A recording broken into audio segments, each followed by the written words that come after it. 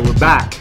We're back on Seeking You Wisdom. gotta do an intro. This is your show, man. It's weird because G2 here upgraded the mics here. We're far away. So we're far away. We're not used to being close so you can see our faces. I don't know how I feel about that. The mics have changed, but the good news is that we're still talking about me being in Europe, which is good. It's good. It's never going to end. That's the gift that keeps on giving forever. DC texted me. Anyway, he texted me the other day. He said something about your 3.5 weeks.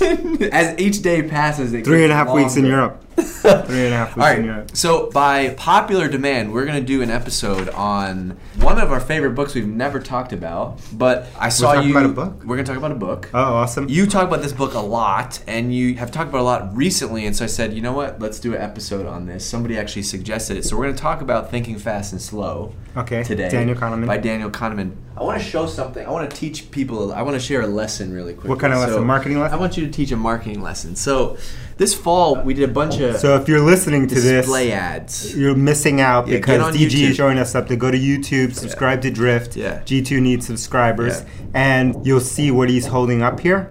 And so we do a video version of the podcast there. He's holding up something that came in the mail today. Came in the mail today. This is pictures of these ads that we did across San Francisco for the last probably 60 days. Yep, billboards. Great present, right? Because amazing photos. Stroke the ego. Look at that. Bus shelters, signs. We had a double-decker bus. IKEA association right there. A train. Wow, the IKEA. I didn't even think of that. Mm-hmm. In the train station, 4th and Market, bunch of bus shelters. And so I opened this up, and I was excited. And this is how it usually goes. I get excited about something, and then DC says... Then I tear it down.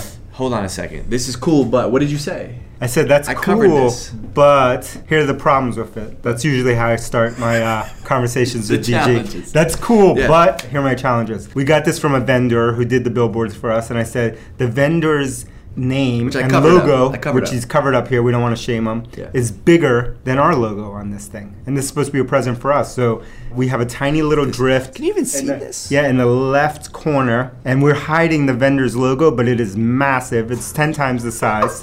And then it says thank you on it. And I said, this is nice, but you should... we would never hang this. Never hang this. Because this is just an ad, aka a billboard, for this vendor. Like an amazing present would have been for him just to send the photo. I would have removed the thank you. Not even our name on it. Just put the photos. Let the photos pop, right? Let the photos do the justice.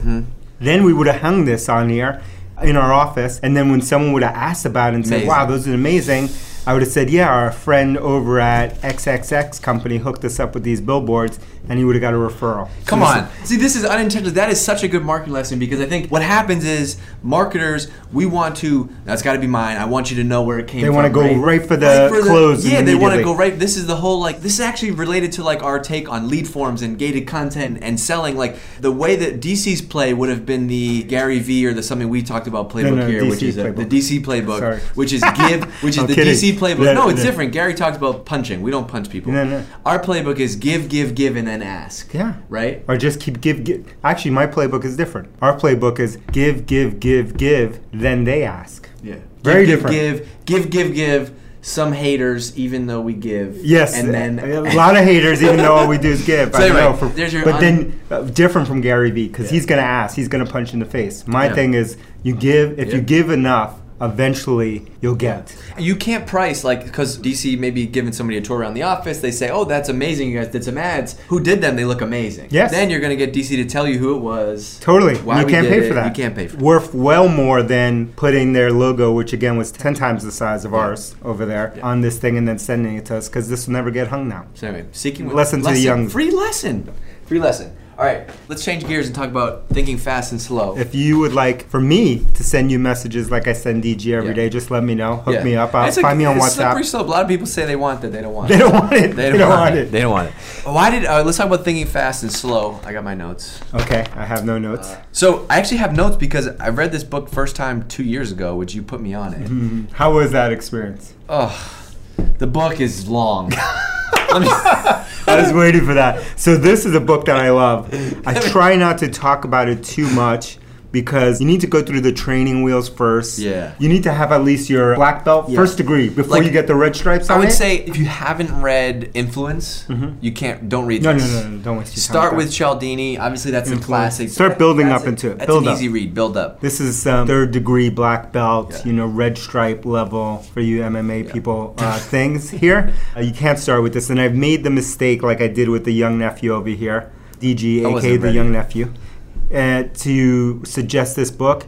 And most people suffer through this. This one is a hard one to read. It's not readable, not an easy one. But once you're black belted up there, or if you're feeling ambitious, pick up this book right here, Thinking Fast and Slow. Yeah. And someone on the team, Dan Murphy, young Dan Murphy, was tweeting recently. That's what we do here, tweet a lot. And according to Elias. Elias says that our job is to tweet. Tweet. All we do is tweet. And he was talking about a service called Blinkist. Blinkist. Yep. Right? Free promo. I've seen that. Free promo for you guys. Come on. Okay? That's how I'm feeling today. I've seen Generous. Blinkist, sure. And Blinkist is an iPhone app and a website. And basically what they do is really good job. Usually I don't like summaries, but they do a really good job at summarizing books and letting you digest them either through text or through audio or through both. And you sign up for a subscription service. We have no affiliation with Blinkist. No. I'm giving them free love today. Again. But the reason that I brought them up was that this book, Thinking Fast and Slow, is a Blinkist title. So if you don't feel ready to take this on, there's some good lessons that you can come out from the Blinkist version of it.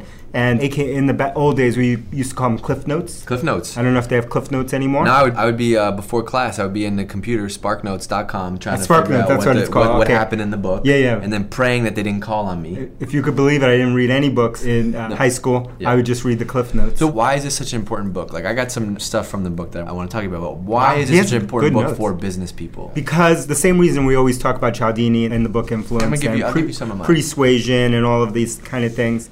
The reason that I think it's so important is because the thing that we forget in life, in relationships, and in selling and marketing, but it's in everything, in managing people, in life, managing relationships, and all of that. We always forget how we make decisions. Most people don't know. Even if you know, you forget how people make decisions. That's why we talk about influence and cognitive biases so much. But in Thinking Fast and Slow, Daniel Kahneman, amazing writer and teacher, basically breaks down this kind of thinking into two types of thinking, which he calls System 1 and System 2, right? And System 1 is what we're used to thinking about, which is used to doing all of us, which is fast, intuitive, and emotional. Yeah. Right? We're making gut decisions. We're making decisions on the fly. I've seen somebody else talk about this in other articles as like, this is the reptilian brain. Yes, this is the quick, fast reaction, right? I don't recognize the young nephew. Yeah, that's He's talking about reptilian. Right? That's the reptilian brain. Wow, who are you?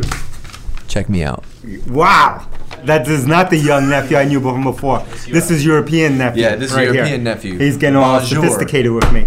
Okay, and then System 2 is your slower, more deliberate, and logical thinker. Yeah. So you would say Elias is a System 1 thinker, emotional, fast. I'm a System 2 thinker by default, slower, deliberate, logical. So here's a good example, right? If you've been listening to the podcast recently, you know that one of like the DC hacks is the whole sleep on it thing. Sleep on it, sleep on it, sleep on it, sleep on it. And I think that's really interesting because the reason why you do that is basically that's you acknowledging that you have System 1 and saying, I don't want System 1 to influence my decision, so I'm going to sleep on it and then I'll make the decision. Totally. Where System 1 would say, oh, I loved her, she's awesome, we got to hire her. Jump on it. And so you got to be able to, we all have both. Some of us are more dominant in one system than the other. You just have to learn how to control these things. That's why we talk about cognitive biases so much, about influence, about persuasion, about thinking fast and slow. It's not that you can avoid these things. Well, you can learn to modulate and create guardrails for yourselves in order to control them. That's why I always go back to the Charlie Munger, and he says something about one of the biases that he says that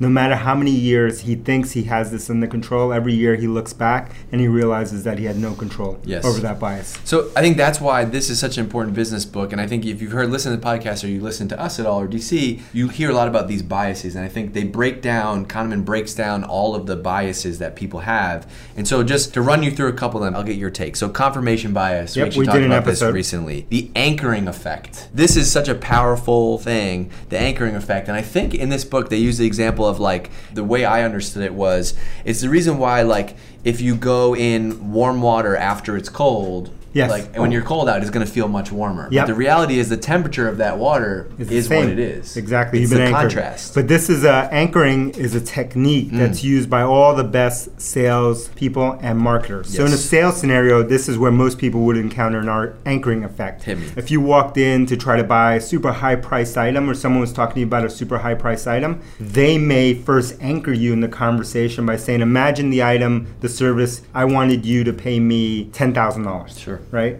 The first way that I would anchor you is to say something like, I was talking to this other person who does something similar to what I'm trying to sell you. They sell for $30,000 a month, right? What they're doing. So, and then blah, blah, blah, and then I can explain and finally tell you that I only charge $10,000. What I did just there was anchor you, right? I set you to look at and evaluate me relative to the 30,000, right? Where you might have come in with your own anchor and said, like, I think whatever DC's selling is worth $5. Yep. I anchored you to 30,000, then talked you up a lot about that $30,000 person. And now when I deliver the 10,000, relative to them, I seem cheap. Yeah. Right? I'm a third the cost. That's anchoring. In marketing, you can do the same thing. Marketers have done this forever. So when you see something like, think about an infomercial, think about an ad, and they say, normally it costs XYZ, and then they have a big X through it, and then a discount. Discounting is a form of anchoring. Yes. I've anchored you. I was just in American Eagle the other day with my daughter. I don't go to American Eagle. I'm hitting you with too much stuff. The fans have been asking. And I have, my daughter walks in, and she needed something. She's doing interviews for high school. And she said, wow, everything's always on sale at American Eagle. Like you walk in and everything has discount signs on. And I taught her a little anchoring lesson. I said, why do you think that is? And she said, and she's smarter than me, she said, that's probably just made up, right? That's actually the real price. And then they tell you that it's X% more. So it makes you feel like you're getting a bargain every time. That's anchoring. And the point is, like, you could say that to anybody, they're like, yeah, but the point is that people, we forget.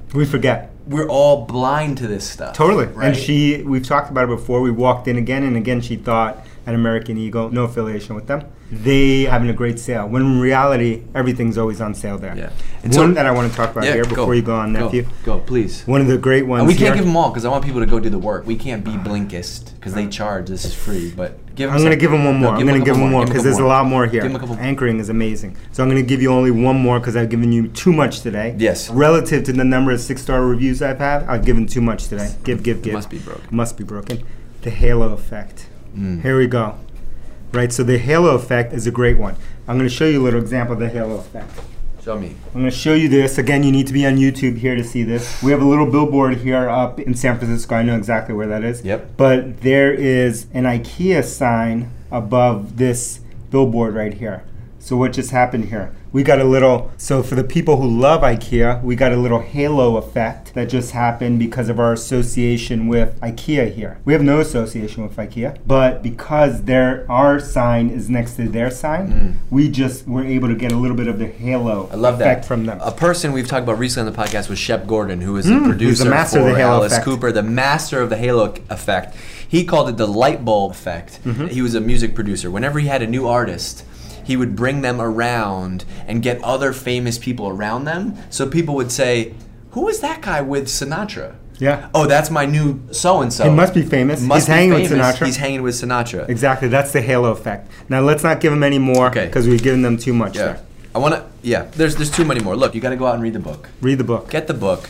Listen to the episode. Leave a 6-star review. Send me a screenshot, and I will send you the book for free. But my takeaway is I want you to take away the thing that I've learned recently is that to me, being a good marketer is not about understanding the technology, the tactics, the hacks, whatever. If you can understand this stuff, if you can understand how people think and how people behave and how people buy, you can find people that you can work with that can go and do all of those other things. This is the magic. This is the magic in selling. This is the magic in marketing. But it's like studying, and a lot of people don't want to put in the work and do it. Yep. And what I've found from even some of our amazing listeners out there is that most people aren't good at knowing this stuff. Some of them are good at digesting this stuff, learning. They've learned some stuff from the podcast, which is the goal of the podcast, right? To share some of this stuff and help other people learn and grow. But they're not good yet at applying any of this stuff. So they'll do the work, they'll read it, they'll understand it theoretically, they'll enjoy it, but they're not doing the work to then figure out, how do I apply this in the thing that I do? And we suffer from that ourselves. Sure. And we talk about this stuff all the time. We study it all the time. We still miss it. Because we still don't have the level of frameworks and processes that we need to have for everything that we do to make sure that we're applying the lessons that we're learning from the stuff we're talking about today. Amen. Love it. All right, we're out of here. All right, 6-star reviews only. We will talk to you, next time we'll talk to you be after Halloween, which everybody is anxiously What's Halloween? We're a global phenomenon. What is Halloween? Halloween is, what is the definition? It's American. Halloween is an American holiday where people dress up in costumes. And they go around and they get candy. If you explain it that way, it is the most ridiculous thing. Yeah, who knows where it comes from. But we are based in Massachusetts here, and at this office at Drift, and there's a place called Salem, Massachusetts, which is world famous for their Halloween celebrations. I will not be going there. No. DC's call to action was leave 6 stars. My call to action is I want you to Google New York Knicks head coach and then tweet at me if you think that looks like David Cancel. Okay? That's all I want. Tweet at us. Thank you. See ya.